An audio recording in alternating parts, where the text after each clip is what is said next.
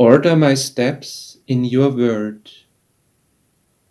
Welcome, good day, and hello to Silent Time, the opportunity to think on what is really important in life. A young man came to a pastor. The young man was very worried to fall back to old habits, into sinful behavior. But he did the right thing. They prayed, they handed over the matter to God. We can do that in all kinds of situations.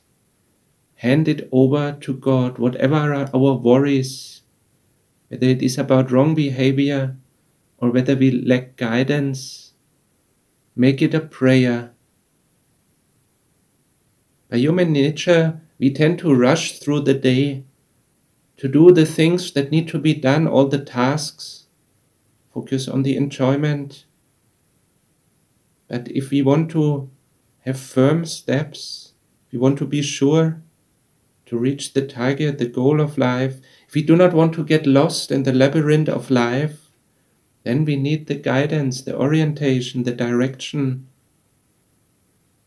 And we can find that in the Word of God. Especially when we bring together the Word of God with what is going on in our life, with the circumstances, with all that happens in the ordinary days as well as on the special days.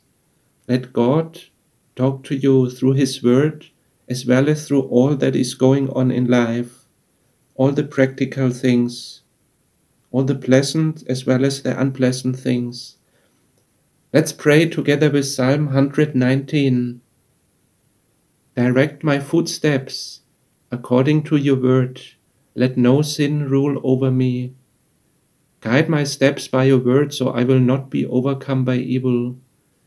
Keep steady my steps according to your promise, and let no iniquity get dominion over me. Establish my footsteps in your word, and do not let any wrongdoing have power over me. Turn to me, God, and have mercy on me, as you do on all those who love you. As you have promised, keep me from falling.